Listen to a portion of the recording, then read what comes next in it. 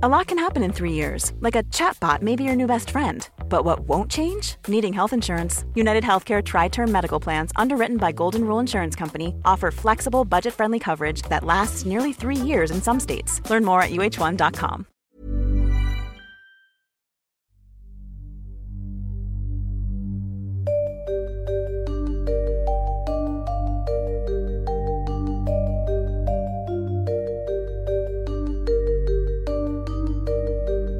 This is Intercepted.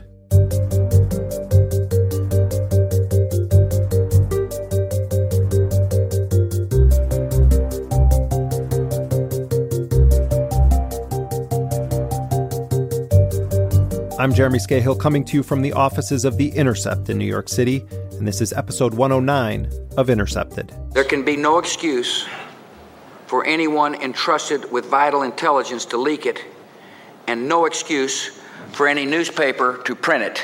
In the spring of 2003, just after the invasion of Iraq began, my colleague James Risen, who was then a national security reporter at the New York Times, found himself in an office in the West Wing of the White House. Sitting across from him was the National Security Advisor, Condoleezza Rice, as well as George Tenet, who was then the director of the Central Intelligence Agency. Risen was there because he had planned to publish a story about Operation Merlin, a half-baked CIA scheme that had tried to disrupt Iran's nuclear weapons development.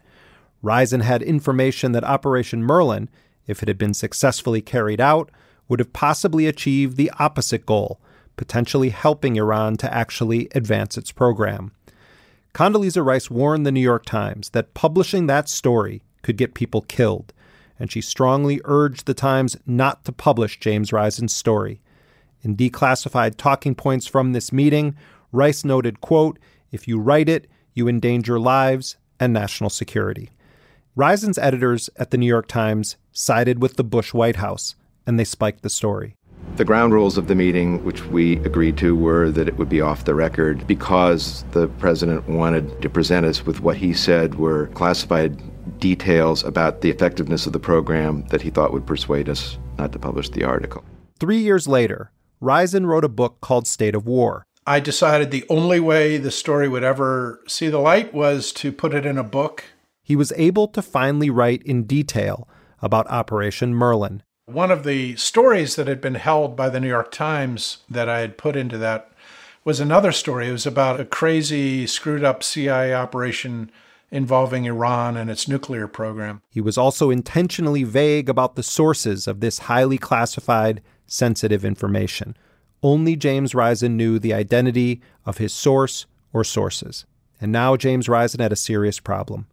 The government also wanted to know who he had talked to, and they seemed intent on forcing him to divulge his source. This summer of 2007, we got a FedEx letter from the Justice Department saying, we want to talk to you, we want all your information about your sources on this chapter. The government wanted to know so badly that they issued Risen a subpoena in an effort to compel him to testify in front of a criminal grand jury about who his source was for the Iran story. Risen refused to cooperate. He would fight that subpoena for the next 7 years against both the Bush and Obama administration Justice Departments. It turns out that the same grand jury, which Risen evaded, had been assembled to prosecute a former CIA case officer. His name was Jeffrey Sterling. Prosecutors alleged that it was Sterling who had told Jim Risen about Operation Merlin. Jeffrey Sterling served in the CIA from 1993 to 2002, where he was an Iran specialist.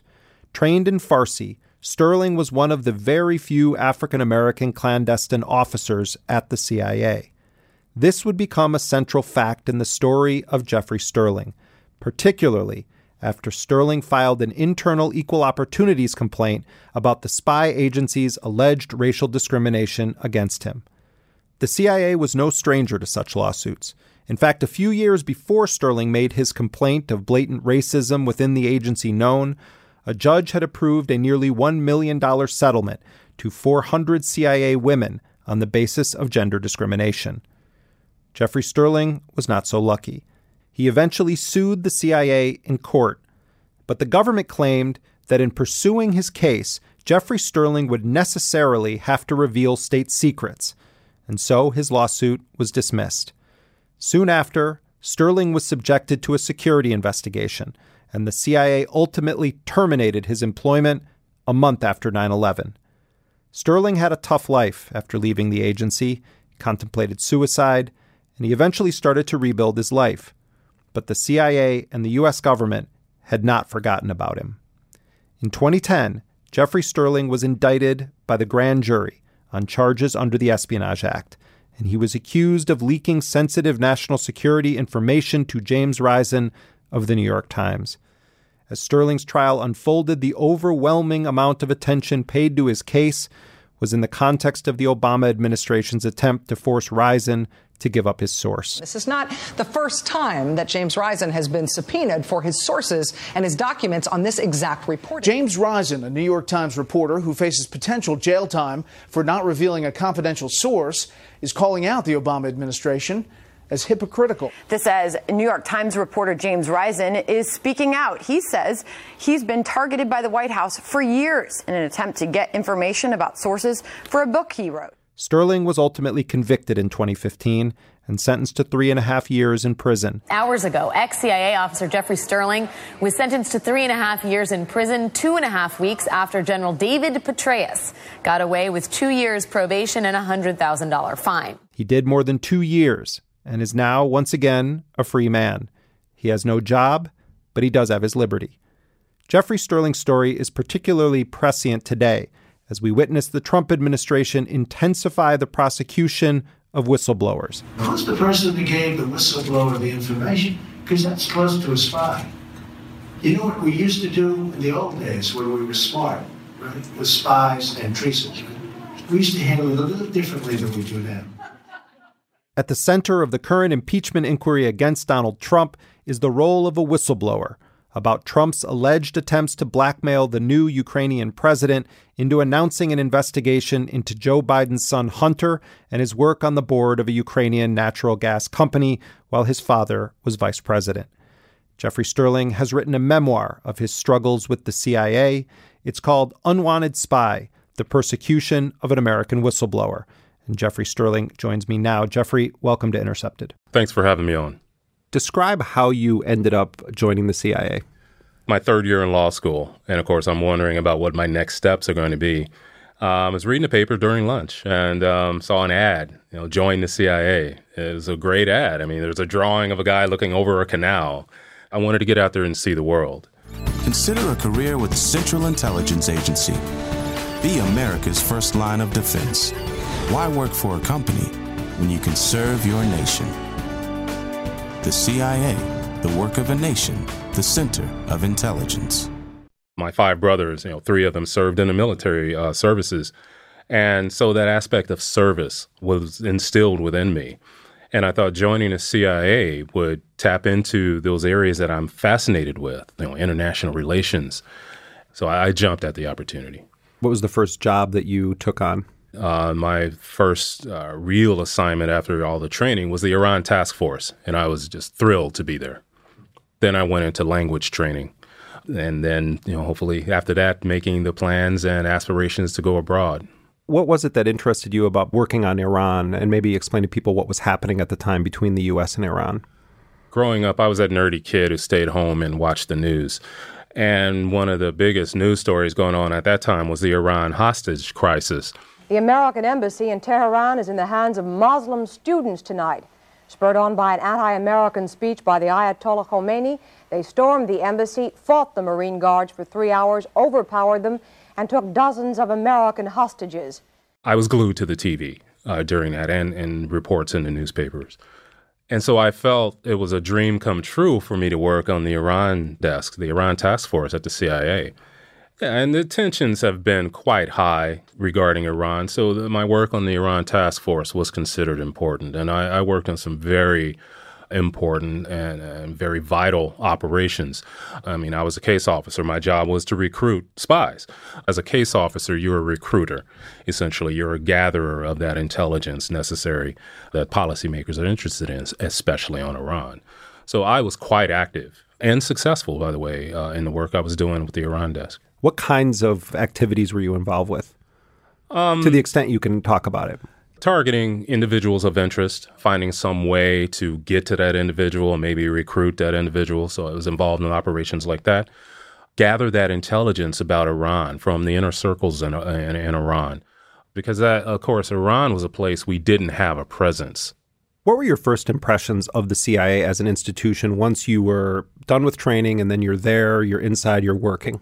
Extreme pride in everything about the organization. I mean, I went into the CIA not with my eyes closed. I knew the history of the organization, the controversies around it, but I felt, okay, I'm going in, I'm not going to let the place change me, but I want to be part of this organization. When I went in, I was just really taken by the mission. I was taken by what I was told, that I would be judged on my abilities. As I saw, that's not the case. When did you start to identify problems or experience what you perceived at the time as the beginning stages of discrimination? I guess I saw the seeds of it when I first got there. A black employee who had been there a long time asked me why I was there. What he was saying was, an educated black man with talent, why are you here at a place where you're not going to be recognized for your abilities? And in a way, I took a little offense to that. And that just made me even more determined because I said, well, if that's your viewpoint, I mean, he was there at the CIA as a black man. He had been there a long time. And my viewpoint going in was I had as much a right to be there as anyone else. And I'm going to be judged on my abilities, not the color of my skin. But that was kind of letting me know what I was walking into. But as my career progressed, I noticed things like assignments were being denied to me. I wasn't being given the same tools as other officers in my same category. When I joined the Iran task force, I was the only African American on the staff. It was a rather large staff. But I didn't look at that as a disadvantage for me. I just felt, hey, I'm another CIA employee in this effort. It was really apparent and kind of quickly from the beginning that I was being treated differently. Yeah, I'd like you to tell the story, and you, of course, write about this in the book, but at one point early on in your career at the CIA, you were passed over for an overseas assignment, and you were told basically that it was because you stuck out. Yeah. What was the assignment and what happened? It was an assignment in Europe. And I asked my supervisors directly because I had had enough. I was even overseas. I was seeing other officers receiving the tools that I was not receiving, receiving opportunities that I wouldn't know about or find out about afterwards, and basically told I was too late. So things like that. And I asked, why was this happening with me? And the CIA being what it is, they had no compunction to look me in the face and say, well, you kind of stick out as a big black guy speaking Farsi. And I was dumbstruck by that. My only response was, well, when did you realize I was black? And why does that make a difference? And then everything sort of started making sense in a twisted sort of way for me at that point. But I wasn't going to just sit back and let that happen. So I made my complaints to them known. And the answer was basically deal with it. And that opened my eyes to a realization that I did not want to believe was the case of how I was being treated as an officer at the CIA. Even with that, there was the decision, well, do I walk away from this place or do I make something of this? I said, well, maybe I need to go to another area, still focusing on Iran. So I went to other areas within the agency, and I'm still getting that same sense of things. But I was determined to work hard and show them that they're wrong in this attitude about me, because I had proven myself. I don't look like Jack Ryan. I mean, no one would have ever suspected me of being with the CIA. So I had no problems in going in many places in the world that other officers would have had problems. But the things continued, and I eventually ended up in New York. And there it was the same story. I was not receiving the same tools as the other officers, but I was expected to produce 2, maybe 3 times more than them. And when I talk about tools, what I mean is like cover, basic cover for someone in the CIA to be able to get into those avenues where individuals will be who will have information of interest. Cover, just for people that don't follow this closely, it's like an alternative identity, supposedly what your job is, that allows you to work. You're working for the CIA, but you'll be a State Department attaché or potentially someone from the military, and they assign you a military cover. And what was the rationale for that? I was a logistics officer. I was little more than a janitor. Not to denigrate logistics officers, but for me, having that sort of title, and I wasn't even given credentials. I was just given a piece of paper that had been laminated that said U.S. government logistics officer, wouldn't open no doors for me at all. Even despite that, I had successes. But, you can only go so far without having the support of your organization. So I got to a point where, okay, this is enough. I so many years had tried and worked hard to prove to these individuals, but it didn't matter to them. All they could see was the color of my skin. What happens when you file your discrimination suit? What's the reaction from the agency? Feigned shock.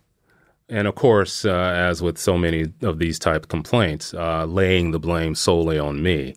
To talk about, well, you've been given every opportunity as everyone else. And I would point out specific facts, but then they would not talk about anyone else or any other situation. And I think there was a bit of anger as well. How dare I say that they've discriminated against me? Look how good they've treated me. And I was pointing out, no, look how bad you've been treating me. And then they go through their machinations, quote, investigation. There was no investigation, really. And then when that process is over, and of course they ruled against me that I was not being discriminated against, then you have the option to go to the commission, the EEO commission, outside of the agency, or you can file in federal court. The crux of a lot of the activity, discrimination against me, had happened in New York when I was here, and I filed suit in the Southern District of New York. That was shortly after 9/11. And this was also the same time that I made my complaints known about Operation Merlin. Explain to the best of your ability with what you're allowed to say what the program was and what you started noticing or your concerns. The purpose of the program, as it was told to me, was to thwart the Iranian nuclear program by instilling flawed plans for a nuclear warhead. Thereby, once they would use the plans, they wouldn't work, and they would stall their program by a number of years. I was given assurances that the highest levels of government had approved it. There were safeguards in place. They had worked with the national labs and put in a flaw in the plan that no one would be able to detect. And I was also told that the intermediary we were using, one of my main jobs was preparing this Russian scientist to get in touch with Iranians and make a deal to try to give them these plans. You're talking quickly past something that I think for a lot of people would be snatched straight from, any number of espionage series they watch on television right now. You cultivated a relationship with a Russian scientist who was in the United States. Yes. One of your jobs was going to be to get this individual that you had cultivated as an asset or a source to try to then pass these fraudulent plans onto the Iranians in the hopes that they would use them and that it would stall their nuclear program. Yeah. My job was to find the resources for this guy and teach him and train him how to approach and deal with Iranians. And, did a good job. But the light came on for me when he was first given the plans to review. When he saw the plans, and we're at this meeting, it was in California, it's in the book as well, he immediately saw that they were flawed. All the bells and whistles went off in my head. Wait a minute, the whole dynamic of this has changed. I went to my direct supervisor who was there, and I said, this is not what I was told. This could be actually dangerous, because if the Iranians have these plans and they see immediately that there is a flaw, scientists being scientists, they're going to fix it, and they're going to make it work. So instead of stalling their program, we may be speeding it up. What you noticed in the quote-unquote flawed plans was that there was enough real information that could be exploited by the Iranians, maybe even information they didn't already have that could be used to, rather than slow the program, advance the program. Absolutely. It was a complete set. It was a complete plan. The response to my concerns that were raised was, shut up. We know what we're doing. That immediately kind of said to me, have you been looking at me just as an interloper or an outsider to this thing? And I made my concerns known to others within the agency, as I was supposed to, with concerns like that. Deaf ear upon them all. And the operation continued. At that point, it seemed like my removal had started to remove me from that operation. At the same time, a lot of the pressures, the discrimination treatment intensified, again, levying upon me requirements of my job 3 times more than anyone else, but not the same tools. And so it all coalesced, and I filed suit and then was basically removed from being an active officer in the CIA. At what point did you talk with the New York Times and Jim Risen? How did that relationship start, or that meeting start? Yeah, after I was kicked out of New York because of the suit I was filing, I met Mr. Risen to discuss my discrimination suit. He was very amenable to listening, and he ended up writing an article about it. And even in the trial, the prosecution admitted that there was no classified information divulged in that article. And I also reached out to the House Intelligence Committee to, kind of open the door or turn the light on to the discrimination that's going on at the agency, how I was being treated. I met with some staffers there, and that eventually went nowhere. Were you exclusively talking to them about the discrimination issues? The main point was the discrimination. And at that time, going through the EEO process, the agency was saying that I was a failed employee. I wasn't living up to my expectations. But I pointed out to them the operations, as I was allowed to. They have the proper clearances to hear complaints. Hey, I'm Ryan Reynolds. Recently, I asked Mint Mobile's legal team if big wireless companies are allowed to raise prices due to inflation. They said yes. And then when I asked if raising prices technically violates those onerous 2-year contracts, they said, "What the f*** are you talking about, you insane Hollywood ass?" So to recap, we're cutting the price of Mint Unlimited from $30 a month to just $15 a month. Give it a try at mintmobile.com/switch. $45 up front for 3 months plus taxes and fees. Promo rate for new customers for limited time. Unlimited more than 40 gigabytes per month. Slows full terms at mintmobile.com. Millions of people have lost weight with personalized plans from Noom. Like Evan, who can't stand salads and still lost 50 pounds. Salads generally for most people are the easy button, right? For me, that wasn't an option. I never really was a salad guy. That's just not who I am. But Noom worked for me. Get your personalized plan today at Noom.com. Real Noom user compensated to provide their story. In 4 weeks, the typical Noom user can expect to lose 1 to 2 pounds per week. Individual results may vary. Told them the aspects of my career and the operations I was involved in. I was like, well, they're saying I'm a failed employee, yet I was involved in one of the more important operations at the agency. So what is it here? So I had to give them details about, I wanted them to have the full picture. Did you tell them about your concerns with Operation Merlin specifically? Absolutely. Because as part of the discrimination, as the moment I started complaining about it, then more aspects of the discrimination started happening with me. And I just thought that was the picture that I needed to put together for the House Intelligence Committee as I was speaking to the staffers.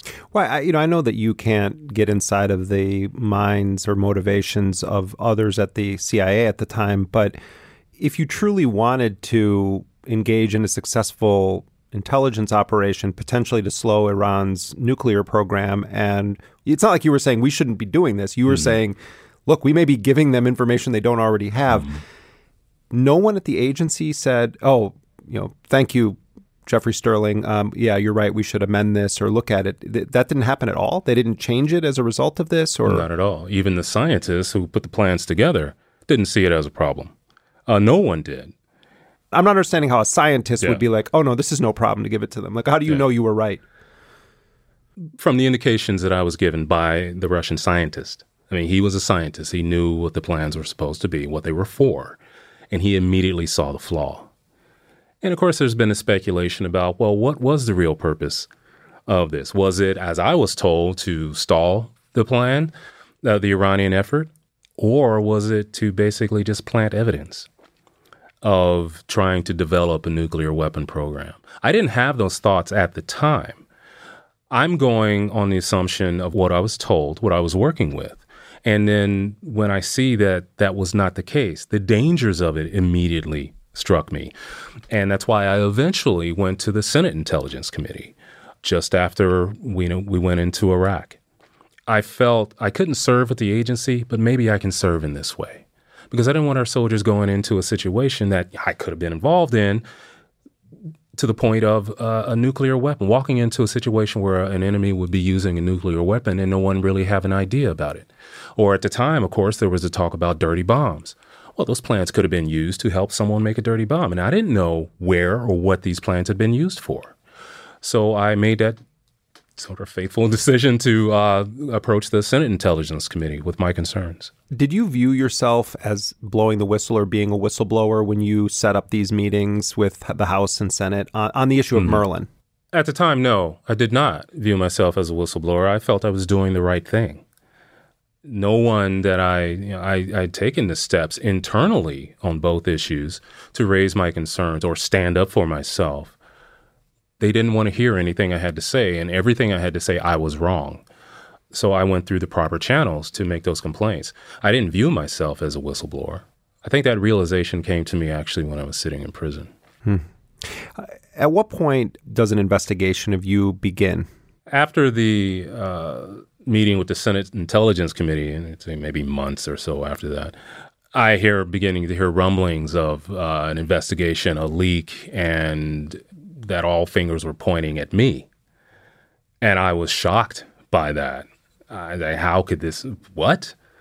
And I said, look, I've got nothing to hide. I will absolutely speak to whoever wants to speak to me about this.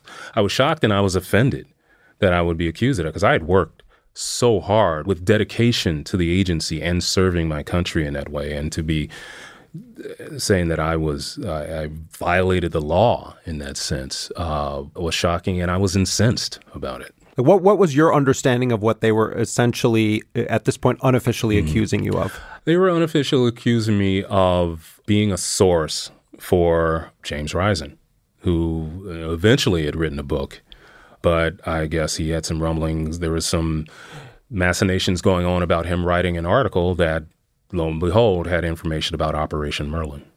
That's when looking back, when I start hearing about and getting indications that I'm being investigated for being the source for the article that he was going to write.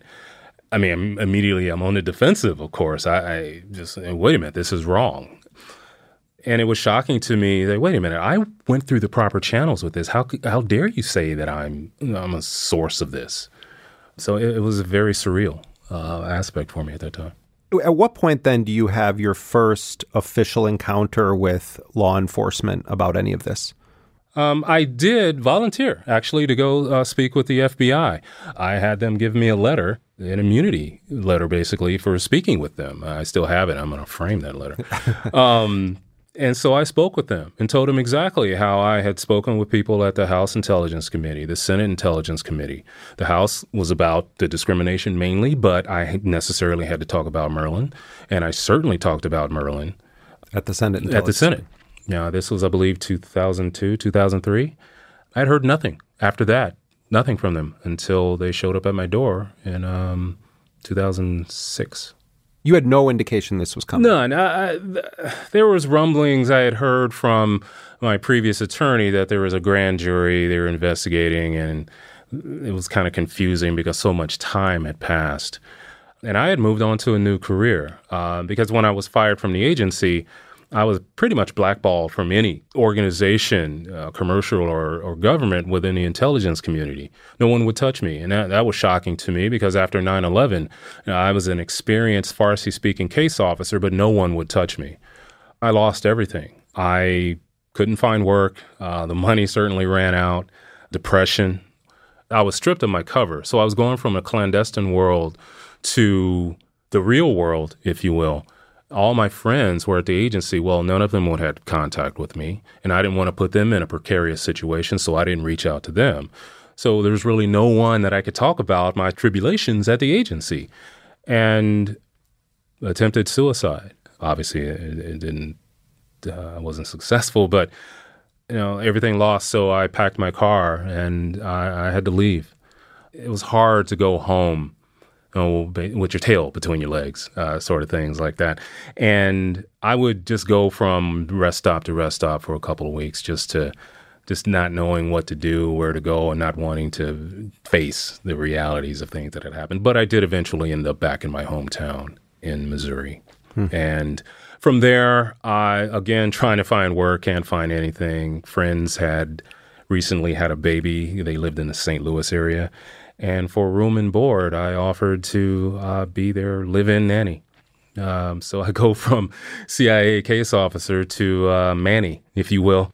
Did you cultivate the baby as an asset? I think that baby cultivated me as an asset because just the smile and the innocence of a child pulled me up out of my miseries. Maybe that baby helped save your life. Yeah, definitely. And got another job with a health insurance company as a fraud investigator. I was working there and quite successful. And I had entered a new relationship with my eventual wife, Holly. And I had kind of set these things aside. My discrimination suit had gone, I filed in New York, of course. The government immediately filed to remove the case because it would pose a threat to national security. The judges here saw that it was a prima facie case of discrimination and said it should go forward. Then the government made the move to change the venue because CIA, they were saying all of my employment activities and records were in Virginia, so the venue should be moved. The court agreed to do that. The moment it was moved to Virginia, that court, the government rose the issue again of removing for national security. That court being what it is, they agreed. I tried to go to the Supreme Court. They refused to hear it. And so that was the end of my discrimination suit. But I was living and just trying to move on beyond all of that. And then what happens? Come home one day, go out to get the mail, and a car pulls up, and there's the same two FBI agents I had spoken to years before. And I was shocked. Like, what are you doing here? And everything just sort of fell apart within me. It's like the past is reaching up and grabbing at me again. And how do I fight this? What is going on? It was a shock and disheartening as well. And I was angry. I was angry that they're still coming in. How many years had passed with all of this? And it was really smug trying to be friends with me. Oh, we were worried about you because we think, and they showed me pictures of what they said was an Iranian. We think this person may be following you because of this book. And I didn't even know at that time that the book had come out. I had no idea. You're referring to James Risen's book. James Risen book, was published in 2005. Yeah. I had no idea. Of course, I wouldn't let them in. They're like, "Oh, can we come in and sit down?" I was like, "No. Have you reached out to my attorney for with my discrimination case?" And they said, "No." Well, I'm not speaking with you. Then after that, I really hear nothing from them. And time passes. I'm getting more information about the grand jury and that they're pointing the fingers at me. And did you go out and get Risen's book? I went to a bookstore and just saw the book. I was like, okay, this is what they're talking about. But again, still not. I didn't even know the book was out or anything like that. And the only reason I knew the book was there was because they told me. The FBI told you. They told me.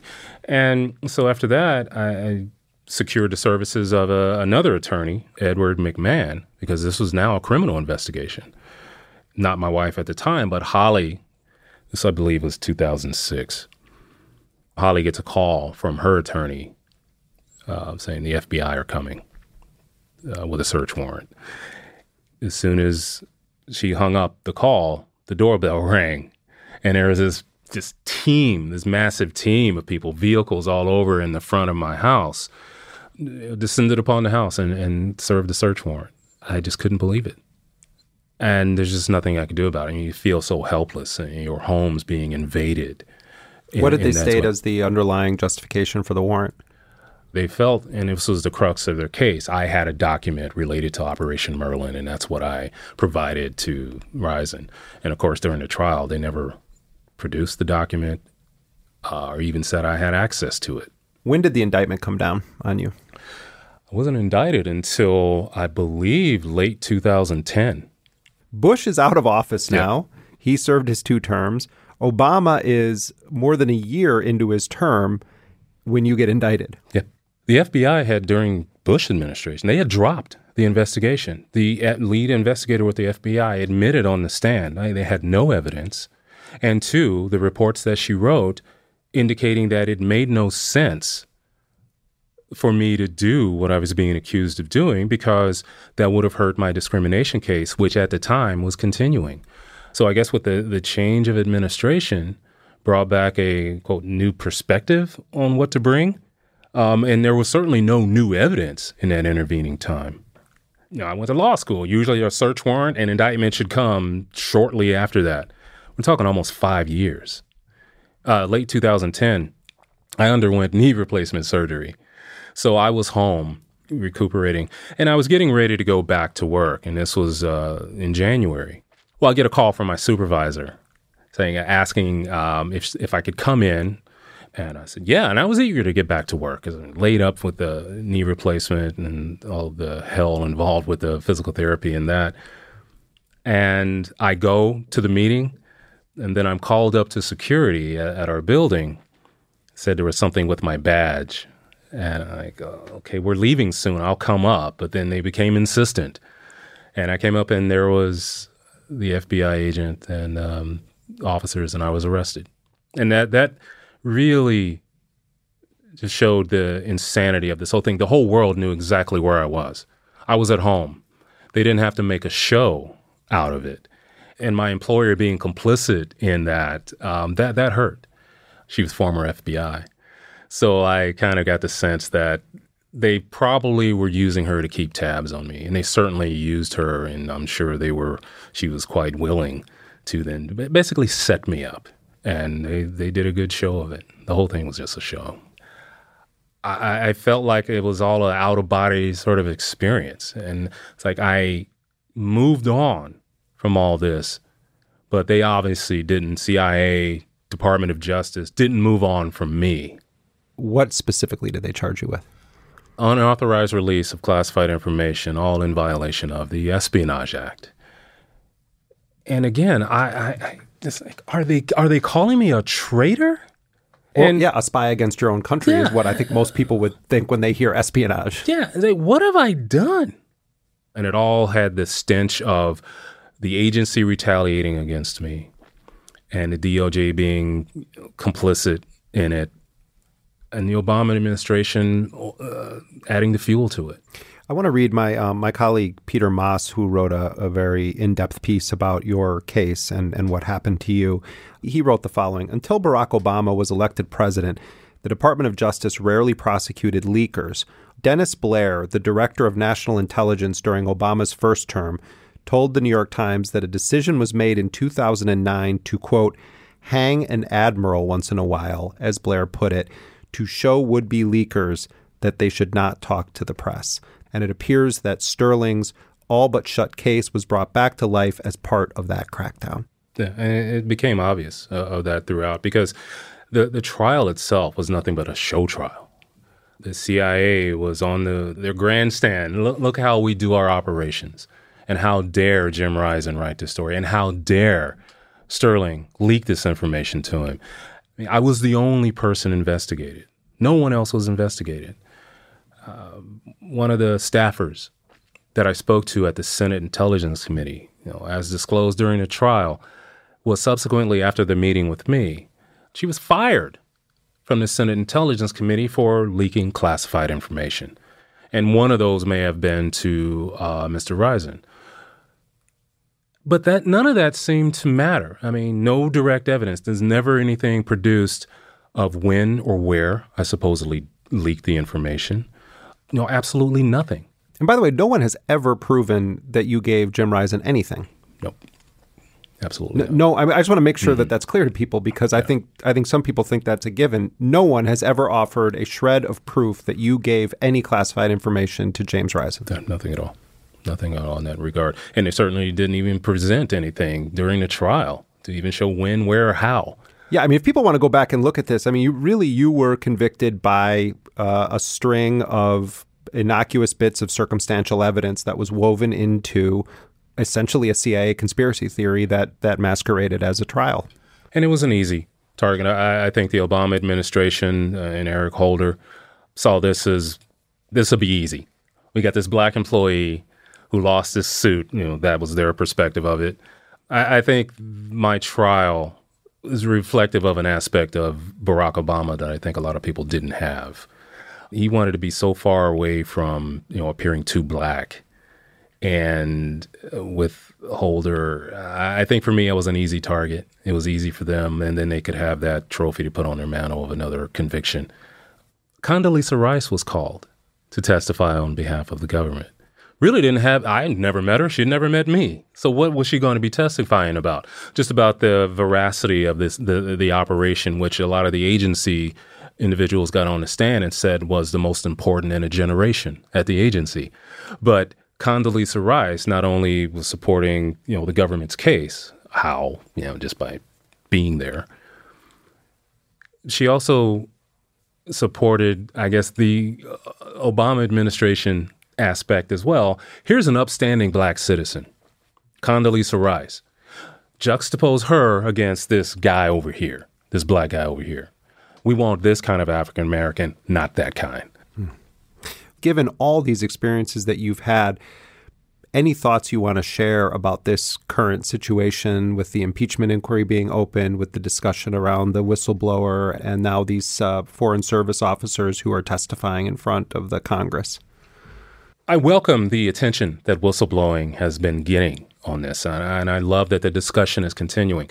But I think this is also showing the opposite side of it, the negative aspects. There's supposed to be protections for whistleblowers, but are there really?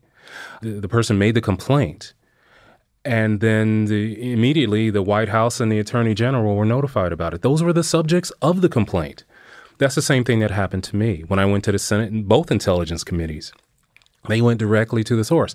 And that creates a situation for whistleblowers that the mechanisms there to protect whistleblowers really are there to identify the whistleblowers and open them up to criticism. When the subject of the complaint controls the dialogue about what is or is not a whistleblower, then there are no whistleblowers. There's only leakers and spies.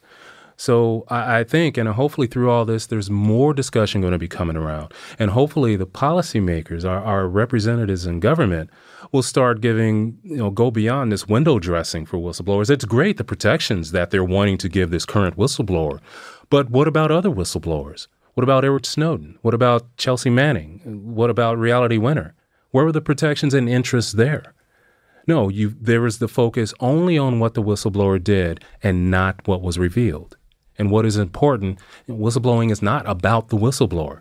It's about that information that the public is interested in and should be educated about wrongdoings at our government. When you shift the focus to the individual bringing it forward, the whistleblower, you're just trying to distract from the overall issue. And that's exactly what's happening now. It's a really powerful book and also an incredible and at times devastating American story. It really is. Jeffrey Sterling, thank you very much for being with us. Thank you so much for having me on. Jeffrey Sterling is the author of Unwanted Spy, The Persecution of an American Whistleblower.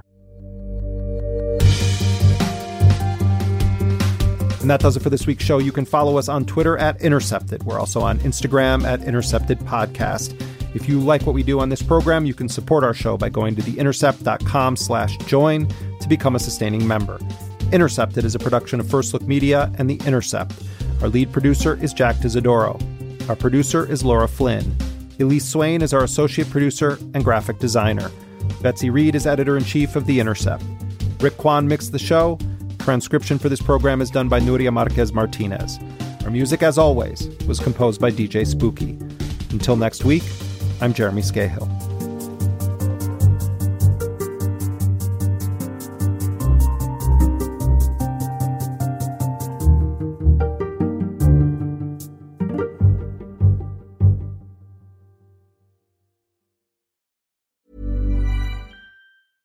Imagine the softest sheets you've ever felt. Now imagine them getting even softer over time. That's what you'll feel with Boll & Branch's organic cotton sheets. In a recent customer survey, 96% replied that Boll & Branch sheets get softer with every wash. Start getting your best night's sleep in these sheets that get softer and softer for years to come. Try their sheets with a 30-night guarantee. Plus, get 15% off your first order at bollandbranch.com. Code BUTTERY. Exclusions apply. See site for details.